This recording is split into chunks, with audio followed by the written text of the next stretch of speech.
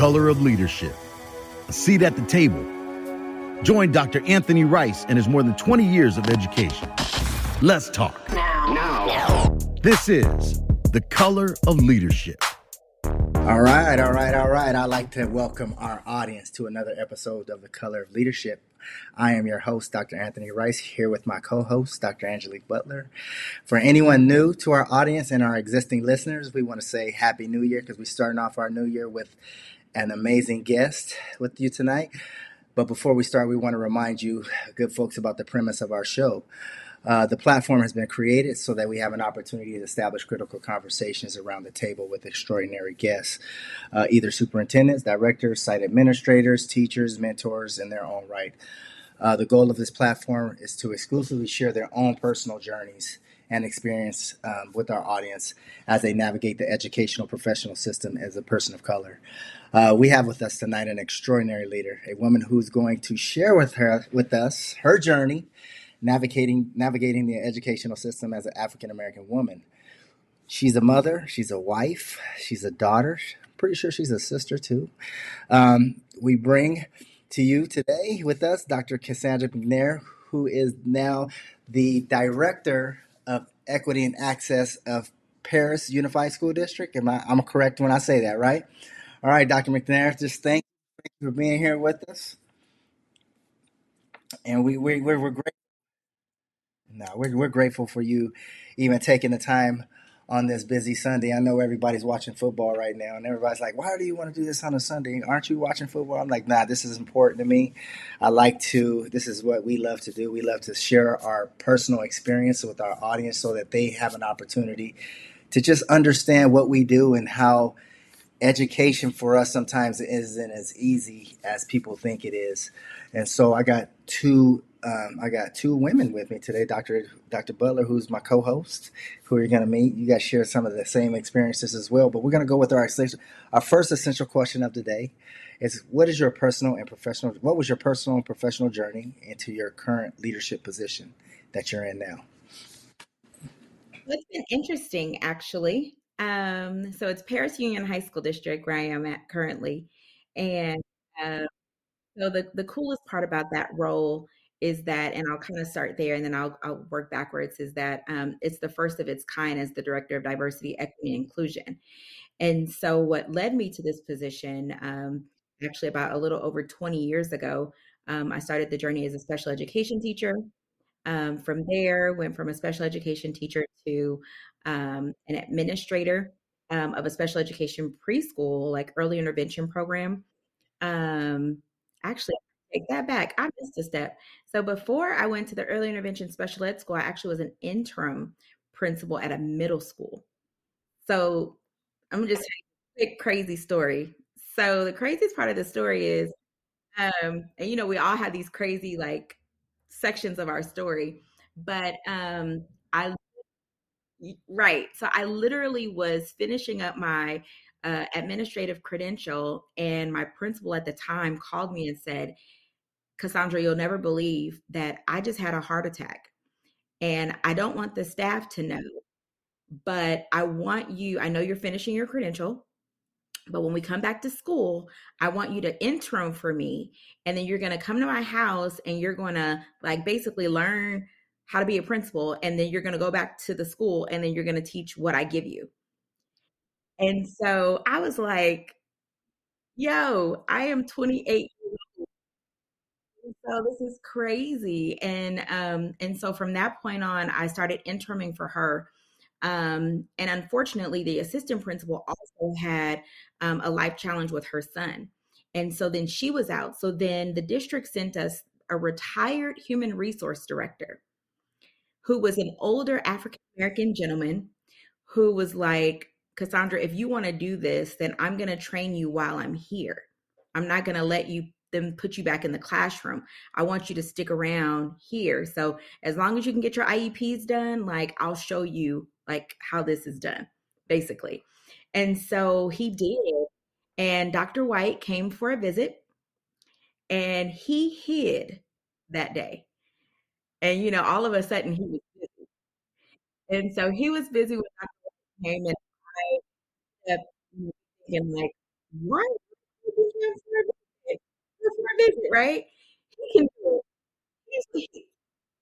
So then after that, Dr. White was asking me all sorts of questions, and who's an African American female superintendent. And she's asking me all kinds of questions. And I'm thinking, like, this is not just a school walkthrough. I felt like I was being grilled to the 100th degree. And so I continued to interview for the rest of that school year. And then that fall, I got my own school. I had a couple of other experiences as a principal where they moved me around behind retired principals, because one of the things that cabinet would say is that, you know how to shift culture, Casaundra. And I'm like, I need to write my dissertation. And they're like, you're going to be fine. And so at the time I was trying to get my doctorate. I had 3 little kids. I went through a divorce. Like, it was just, life was lifing. And Wow. then that, it was, because Yeah, because you're going through it all at the same time, and just trying to be a professional at the same time. And you know what I mean. A lot of times we don't see that side of an individual trying to make it through trying to get somewhere in terms of trying to make it, get somewhere, right? And so there's a lot of things in the background that are hurting. So I hear you on that. I hear you on that. right, because life is just happening. And so I'm Yeah. grateful for family being the family that they are, because they're just super supportive. And so from there, I did a couple principalships, went to the district office as a district coordinator. I went to the county office as a director of special ed. And it's like one of those things I got myself into. And then I woke up one day and was like, I really just was appointed to be the director of the whole county of Riverside. Like this Yeah. really just Wow. happened. And So, so, you know what I mean? Like, it just, Dr. McNair, yeah, nah, but it sounds like to me, Dr. McNair, it seems like things happen for you really fast. They happen for you like simultaneously, like boom, this happened. You know what I mean? And so, in terms of just like building your capacity, right? Because it seemed like everything was happening so fast. You're in the moment of going to school. You're being a mom, and then at the same moment, you're having all these opportunities happen like right after, right? So, I mean, that's interesting. That's interesting because a lot of times that doesn't happen, right? And so when you're looking at situations like that, it's almost as if you have to, like, you're learning as you're going constantly, right? But it's faster than, right? It's faster than most. But you're still getting that mentorship, and you're still getting that support, and you're still getting that guidance. But at the same time, it's almost as if, from what I'm hearing, it was just going. I mean, because I'm listening to you say you went from a teacher, a special ed teacher, to almost like a principal, to like a principal, then middle school principal, to a director. Like, so you of special ed, you know what I mean? So, and then over the county. So that in itself is huge. And so, yeah, speak on that. Like, I want you to kind of I share know, with us because it on that. sounds like you shift. Did you skip the AP spot, the assistant principal spot? Did you skip that? I did. Wow. I did skip the AP spot, but it was interesting how I skipped it though. Because I actually applied for, like, the job posting said assistant principal of the school. And my principal at the time, because of course that principal that I was subbing for, she retired at the end of the school year. Um, he said to me one day, he said, well, that job that you just applied to be an assistant principal for, there's no principal there. I said, what? Like, what do you mean there's no principal there? Because I really didn't know what I was getting myself into. And so he said, yeah, it used to be a coordinator position at the district, but because the district is so large and the special ed population is growing, they needed a full-time administrator, but they didn't want to make it a principal. So I just said, okay, well, I'll get there and I'll just see what's going on. And I get there and I had about 13, 14 teachers. So it wasn't a large school. But that year that I went, and this really just happens wherever I go. I started seeing the disproportionality of the students that we were serving, and so I started going out and basically executing my own child find, and I tripled the enrollment of that school that year. because I said, I don't understand why there's no African American students at this school. African Americans have autism. African Americans need early intervention. And so I started like getting doors of like churches and doctors' offices and just started talking to people like, you all are misdiagnosing these kids, which basically prompted my dissertation research. But to go back to what you were asking of how all these things were happening, that I really had to build my own capacity simultaneous to the job elevation. So I always knew, not so much because I'm an African American, I need to work twice as hard, because we hear that a lot. But I kind of look at it more so of, if I'm going to lead, no one is going to ever have to tell me how to do my job, because I'm going to constantly learn. I'm going to constantly dig. I'm going to constantly look for podcasts. I'm going to look for the newest book. I'm going to follow the people on social media to find out what are they reading, what conferences are they going to. And so I kind of had my own professional development simultaneous to. And so, and for that reason, I'm not a TV watcher to this day, because you'll find me reading, like right now, I literally have 3 books on my desk that I am reading simultaneously, because in this new role, I feel like I need to get a little bit further. What's the titles of those books? What's the titles of those books? Is Not Light But Fire: How to Lead Meaningful Race Conversations in the Classroom. What was the last sentence you said? I'm sorry, you said Not Light what But was Fire. Okay. Oh, and then the last lead meaningful. How to lead meaningful. Not light. Oh wow, that's work. So basically, yeah, the premise of this book is a Frederick Douglass quote of, "It doesn't just take light, but it takes fire to really make it work." Wow. Grading for Equity. Seen that one before. Got it. And a book I read before, but I'm revisiting, is Culturally Responsive Teaching, the Geneva Gay text. Yes. I've read it before. Like, I need to brush on a few of these concepts. But again, it speaks to, no one is asking me to read these. Yeah. So you got to do that on your own. I mean, especially in the job, in the capacity where you're at now, you know what I mean? In terms of how, you're trying to move the needle, right? And those conversations need to be had. So I get that. So can I ask you a question? Sure. Okay, so you were the director of SPED over the entire county, and you're currently director of equity. How did that transition happen? Because that's really interesting, because oftentimes you find that people kind of, in education, it's like, that's definitely a different, right? I mean, even though there's some issues there, and I'm sure you saw them, how did that happen? So it kind of takes me back to when I was, the story I mentioned a little while ago about the early intervention school, where I realized there were not any African-American students in my school.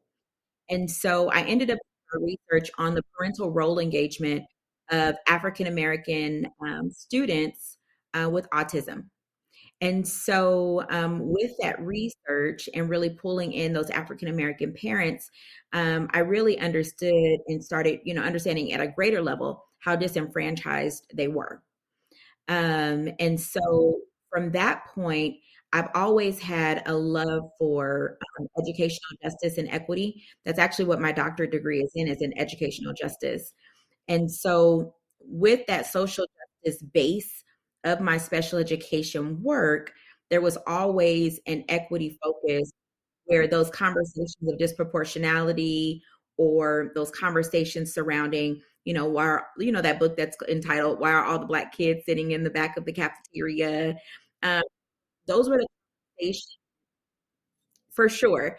Those are one of the things, one of the many things that I would think about when I was doing my work. I also used to teach at the university for about 8 years, and I always taught the equity course. And so it's always been like the background of my work. And so when this opportunity came about, I was the coordinator of special ed in Perris Union a few years ago. And knowing the landscape of Perris Union, this is a very unique opportunity because they have students that are living way below the poverty level in one part of the district. And then they have other students that are living, they're the Orange County of the IE, because they borderline Temecula. And just think, those are all the students are served in one district. Wow. So you know what, Dr. McNair, and I'm going to ask you this because our listeners probably listening, they're probably saying, because this next question I'm going to ask you, then they're probably going to say, well, listening to her opening, there was no real barriers I see with listening to how your journey kind of went, right? I'm just listening. I mean, if you're listening, but it would sound like, right? But we always have barriers, right? And I specifically say people of color, right? And I always say that, and I say that, I say that, I want to say that, when you, it's not unintentionally, not unintentionally. I'm saying this because it happens to us, all right? Because we do have it. So I wanted to say something different, but it happens to us. But I want you to share some barriers or challenges you may have may have had or encountered in regards to obtaining any roles that you've tried to attain in your career. So kind of share with us, because it's not all easy as it sounds, but I just want you to share with our audience, because a lot of times, we get in our roles and don't realize that for us, we got to do it right the first time. And if we don't do it right, it's not a lot of times we get a second opportunity to do things. But I want you to share with our audience some of the barriers you may have encountered in coming in these roles that you're in right now. So the first barrier I would have to say is age. So ageism. So, but even I can even go further than that, is to say that I would tell my students that I'm like the poster child of intersectionality, right? So I'm an African American, I'm a woman, and I'm young. And so because of those three things of being a woman, being African American, and being so young, the barriers, especially as it relates to dealing with school staff, is ginormous. There's so many distrust. There's so much that people say about you behind your back. There are things that are reported that would never be reported for someone else. Like I'll never forget, I went to Starbucks one day and the superintendent called and said, "Are you at work today?" And I said, "Yes." And he said, "Well, a board member saw you at Starbucks and said, I guess she's not working today."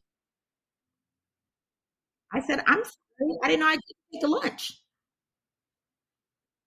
So, so that's just one example of some of the barriers and unnecessary, I feel, conversations that I've had to have to really explain myself. And so, you get tired of explaining yourself.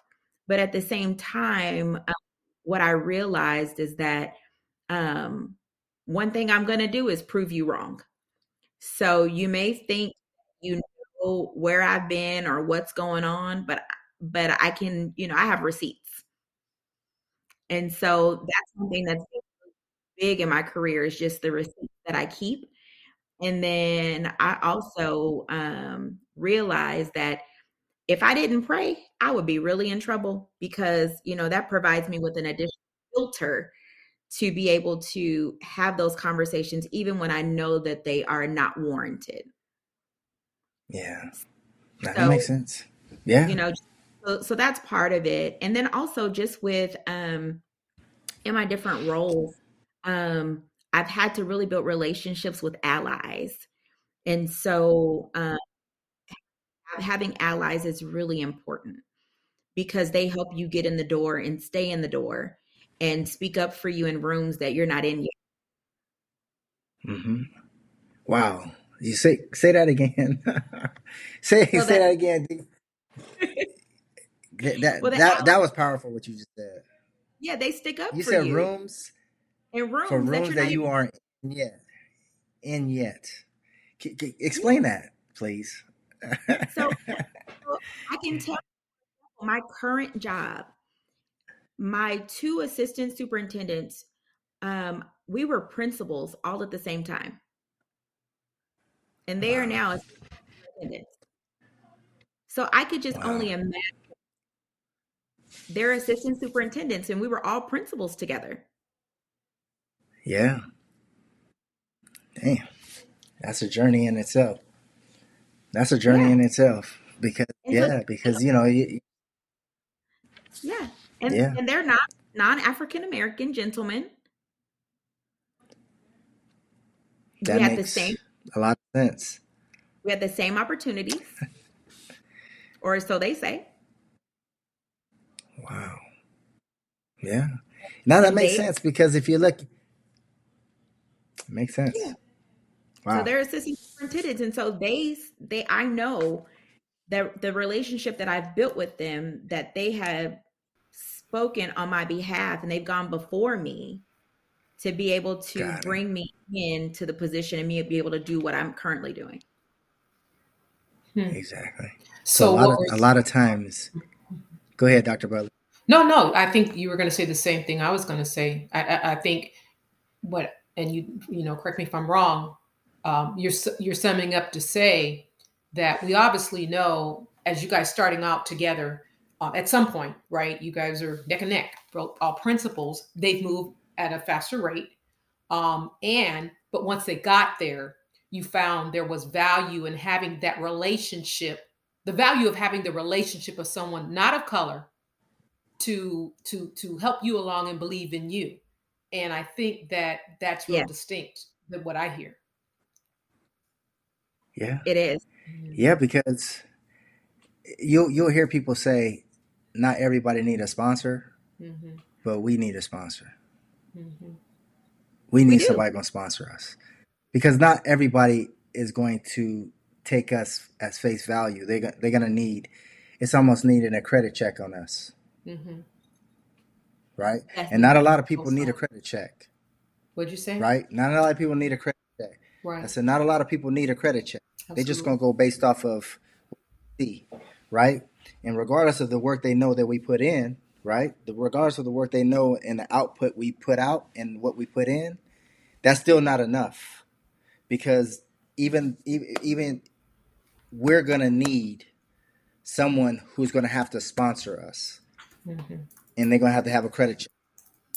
And unfortunately, that's what we have to go through. And those are some of the barriers and the challenges that we have to go through in order to even move our way up for a lot of us, right? And a lot of times when we do get up there, I mean, I would say up there, that happens because there was something that happened prior to that. And I say prior to that, meaning there had to be a situation that occurred that forced someone to have to put us in a situation, in a position. Sure. Does that make sense? And it does, but it also takes another level of humility too, because so many times, we don't want to be humble enough to recognize that we actually need people.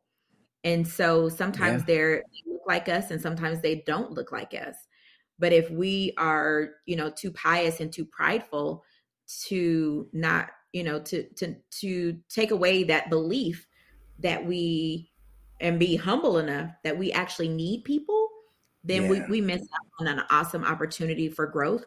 We miss out on an awesome opportunity for just that uncommon ally relationship that will really push us and push our career to the next level. And it's not being a sellout, because that the whole concept of, you're over there with, and so apparently you've sold out. But no, you just hold your head up with integrity. You befriend people, and you determine your own boundaries, and then that is how you're able to progress. No, you're right. It's a real fine walk, though, because excuse me, it's like what you were saying. Okay, so you're being humble, but you also have to. It's such a fine walk. You're being humble, but you have to obviously let everybody know that you do know something. There is something behind this female, this brain of mine, right? And also not be intimidating. You know what I'm saying? And so it's that it's constantly, it's, try to make sure that when you walk into the room that you're reading the room, you're reading the people, you know who you can trust, you know who's pushing for you, you know who's gunning for you, lack of better words, and with, underneath this, dark exterior, right? And also being a female. So it's just really, Right. really, it's that fine walk. Yeah. It is. But I always tell people, though, that humility isn't silence. Mm-hmm. And so since humility isn't silence, then you never want to portray yourself as being invisible. Absolutely. I'm not going to be the loudest person in the room, but at the same time, you will hear from me. Mm-hmm. And my work goes before most of the time. And so it's also that other piece that, like I said earlier, I have receipts. So you'll hear from me. You'll hear what I have to say. But at the same time, I'm not also too prideful or too haughty to where I have to have the last word all the time.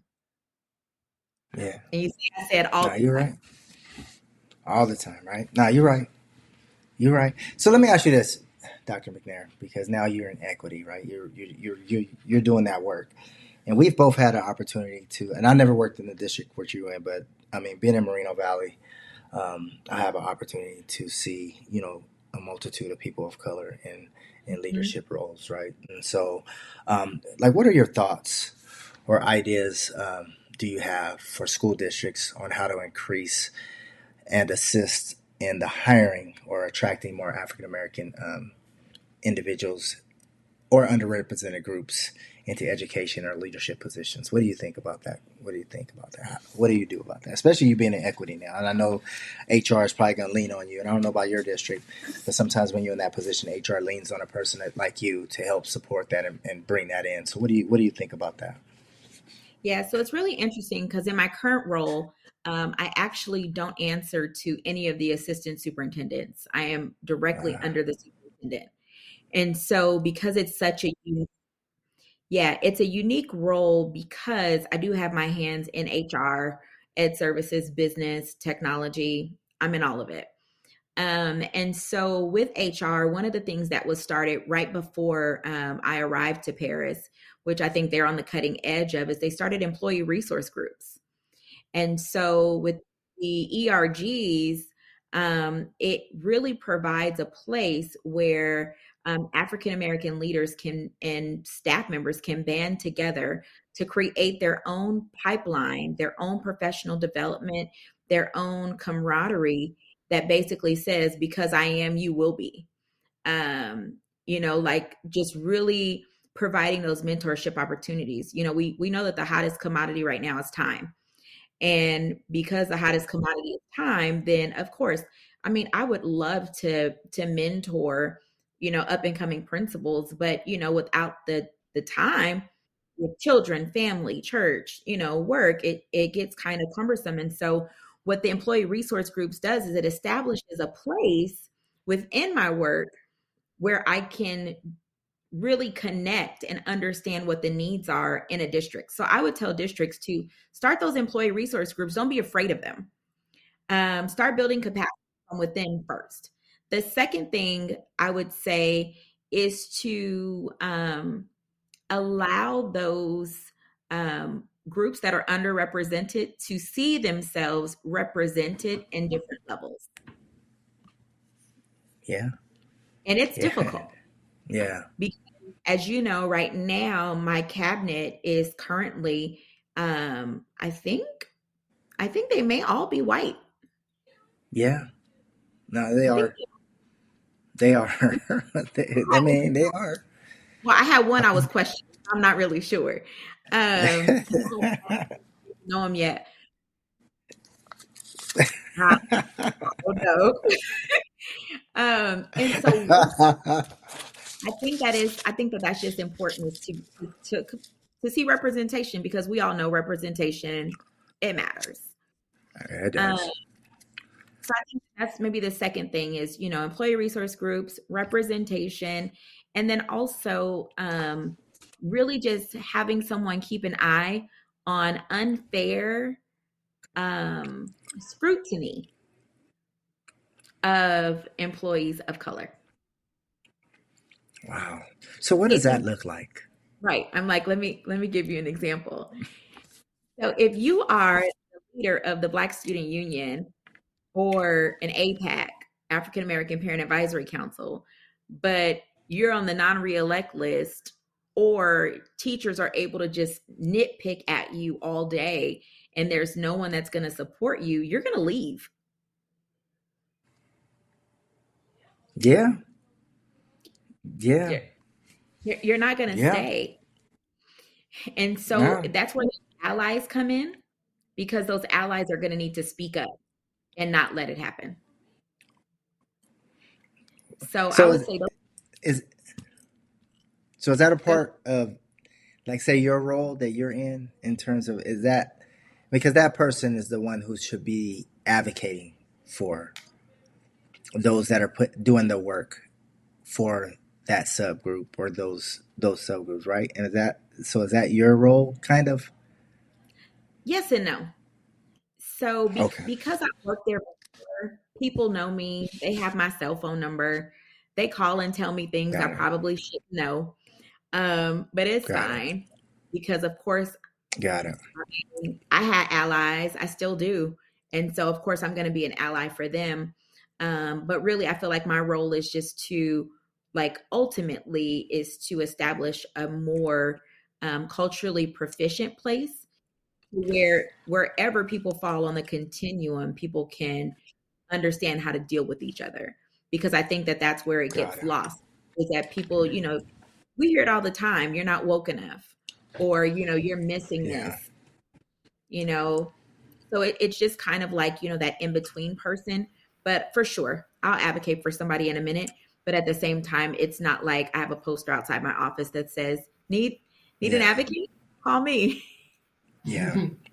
So let me ask you, Doctor. Go ahead. Go ahead. Okay, well, before you move on, I just had an employee resource group. I've never heard of it. And I mean, you kind of told us a little bit about it, but what does that look like? I mean, is it okay?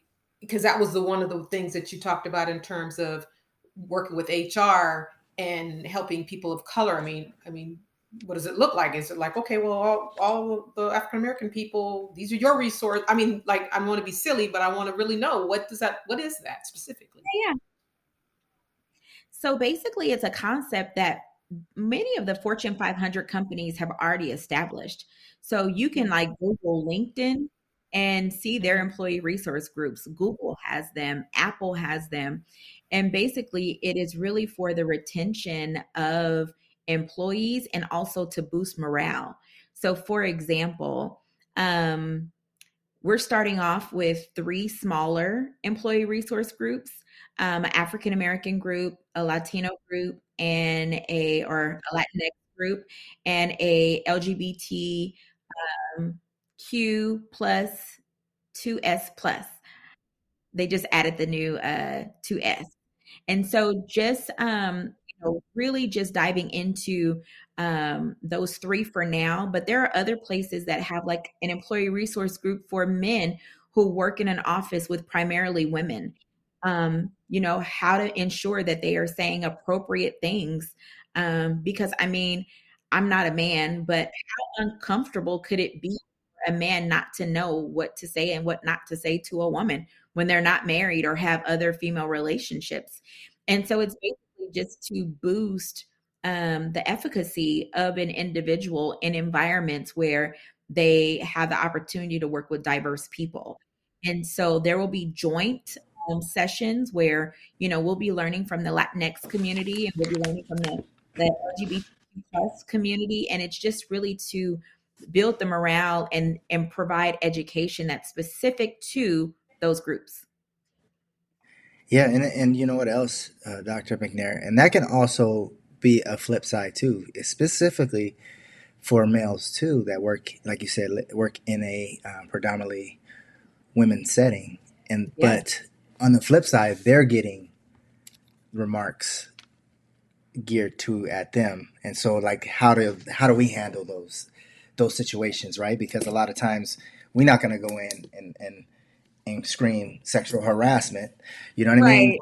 Right. You know what I mean? So like, and these are some conversations that myself and Dr. Butler have sometimes in terms of like, even in the workplace, like how do I deal with a situation where I come in and something is said to me, and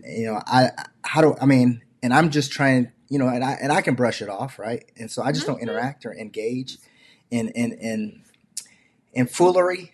I would say foolery of that nature. I'll say foolery of that nature because, like you said, because that's some things that we, especially specifically, and a lot of times black men, because a lot of times they see us as hypersexual, you know what I mean? And a lot of times, that stereotype draws in, right, in terms of a lot of things that people perceive of us, and so I think that would be a great opportunity too to bring in. It's just like that type of mentorship too, specifically for males and men, because I don't think I haven't seen a strong male group in terms of mentorship yet, and for administrators specifically. But that's something that I really like to explore and see, because there's a lot of things that we don't know, and there's a lot of things that kind of detour us from coming into this field, and scare us from becoming leaders, because we just don't know how to navigate this system. So Exactly. Just think about it. I know some colleagues who they will not meet with a female employee without someone being present or with their door closed. And it could be a confidential conversation, but they won't do it because of this very point. And so how powerful would it be if they had a place to go to find strategy and to know how to have those conversations that are productive? And I'm gonna take it a step further for you, because I will meet by myself if it was. And if me and that person are the same race, I'm putting it there, and I'm just saying that because that's powerful. No, but it's because true. I feel that trust for me. It depends on who that person is. For me, is because in wow, yeah, that was No, I threw it. I I threw get that out it. there because it's important. It's important because you don't want to put yourself out there. You know what I mean? And the thing of it is that you don't know who you can trust, right? And a lot of times can be perceived as what they, because people say perception is reality, but now sometimes it's really not. You know what I mean? It's not people. It's their own reality, and sometimes people perceive things that aren't necessarily true, and then Yep. you put in a situation to where so. I mean, Dr. Butler, you sitting there thinking, right?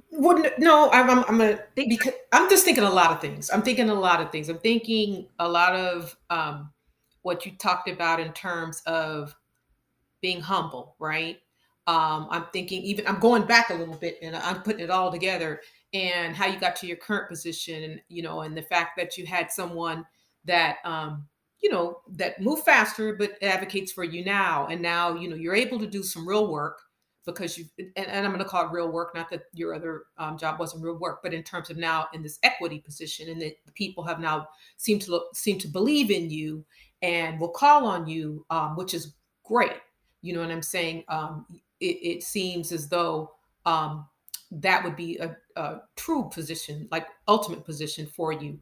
Not that you're not going to move any higher, but I start thinking about some of my past experiences, right? And I think about how my journey has definitely not been your journey. You know what I'm saying? Where mine has been, I would say, pretty much the opposite. Where been in a position for years, passed over, and to sit and watch others just move, when you've got the education, the experience on all levels. It's just it's amazing to me. And like when Dr. Rice asked you guys, you didn't seem like you had any barriers, but because I've had a bunch of them, right? And sometimes it's from people of our own, sometimes not. But what I found is the system to be very non-forgiving, or someone say something or do something, or say something about you, and that's all it takes. It takes one person to derail your career, and so I feel like I'm in that place where I'm listening to all of you, listening to your journey, and I'm trying to reflect on, okay, how do we get out of this thing where it's like, okay, you've got the experience, you've got the degrees, right? But it's just not working. It's not working. And it makes me feel like, okay, it is what it is. But there's really more to it. There's really more to it. And to try to continue to advance, and being an African American woman, it's tough. It's a tough cookie, to chew, It is tough. And I would say that one of the things that that really helped me to I guess progress is two things. I've never been afraid to start over. And I've also seen the writing on the wall before it would happen. And it's like a bob and weave at the same time. And so it's this kind of thing where, yeah. So when I was at the Magnet Elementary School, I started getting too many calls from the district office. It was too many. So before they could ask me to move, I requested to be moved. That when you say too many calls, too many calls? What do you mean when you say too many calls? Too many calls about just ridiculousness? Just probably like there was traffic. Why didn't you fix the traffic? Oh, yeah, there's people parked in the red. Oh, just really petty, right? The call started. It was further than a Starbucks call. It was just the petty nature. I got it. I started having nightmares of like parents signing up to protest report cards, and it was really starting to affect like the way that I sleep and just everything. And I was like, I gotta get out of here because something's not right. And so when you get that feeling that something's not right, that's when it's time to leave. And one of my colleagues literally just asked me this yesterday. She said, "Are you tired of moving around?" I said, "Absolutely not. I will move again." Yeah. And again, and again, and again, and again. I've held I held it for 18 months. And for your last position? And this, my last one. Thank you. Wow. My last position, I held it for 18 months. And I was nervous because I've never left a position in 20 years in the middle of a school year. So much so that I literally was like, okay, if I'm going to leave in the middle of a year, then I need to work at least half my calendar because I need to make sure I get my year's credit for STIRS. You know how that goes. I need to make sure I get my full year's credit and all of that, and my non-work days, all that stuff together. But at the same time, I knew that where I wasn't the healthiest for me. And so it wasn't anything that anybody had done. It wasn't anything that, I was like, never would I work here again. I could go back to the county and work there and do well there, but it wasn't the right time for my family. It wasn't the right time for me, just emotionally, physically. When you start working 70 hours a week, you've got to stop at some point. And so, for your own, health. And so it's, again, bobbing and weaving, and knowing when, not being afraid to start over. So I would have to say that that's been key in a few of the jobs that I've had. Well, Dr. McNair, this one, we're going to close on this one because I want you to put it all together for us because you've said a few things in terms of just I heard you say allies. I heard you say some things about the relationships that are very important. So I just want you to give our audience some advice in terms of those people of color who desire to advance in educational leadership. What is your advice to them in terms of when they're trying to get in these positions? What are some things you can kind of share with them before so that they know can have some expertise from someone who has, has traveled around their leadership journey and unapologetic about it, and kind of share with our audience some of your advice for them. First, I would say build out authentic allies. So build some authentic allies. You know, I always say also, know what your non-negotiables are. So basically, starting with your non-negotiables and knowing what you will and will not go for. That saves a lot of heartache, because then when you build those your own non-negotiables and you have those authentic allies, when it is time to move, then you're able to move because you know what you stand for and you know what you won't stand for. You know what communication style you have, what your leadership style is, and if it doesn't jive with the current administration, then be okay with moving on. Because I think that we were taught to get a job, be committed to that job, stay on that job, provide for our families, but you have to do what's right for you. So I would say ultimately do what's right for you and your family first. Because at the end of the day, if something happens to you on that job, they're going to fly your job the next day and your family is going to be. And so for who knows how long. So never put your job in front of your family. Also make sure that you also have those with those authentic allies, making sure that you have someone that's sound in that authentic ally group. It could be someone that looks like you, and it could be someone who doesn't look like you. An authentic ally doesn't necessarily have to be someone of a different race, but it is someone who is more of a mentor that can tell you, you're on the right track or you're not. So you need someone that's going to tell you the truth in that authentic ally group, and be okay with the truth, because many of us aren't okay and aren't comfortable with the truth about our leadership, because that's when pride comes in. And so that humility is needed to be able to listen. And so I would just round it out with that. It's just, authentic allies, non-negotiables, family first, and have someone that's truthful in your corner. So I know right now, Dr. McNair, that's awesome. So Dr. McNair, so what we do at the end of the show, we give you an opportunity to give a shout out to anyone. And I know you have a lot of people you want to shout out to. There's a lot of people that really tune into the show, and it'd be very important.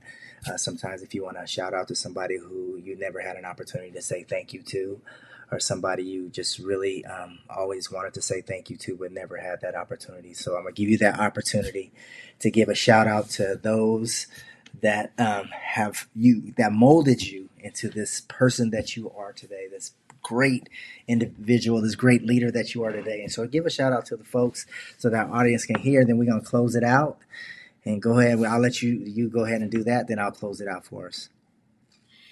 Whew, okay, so that's kind of hard because I love people and people have loved me and really supported me through my career. So I would definitely first shout out my parents, because they're the real MVPs, because they supported me while I got my doctorate, watching kids, doing laundry, all the above.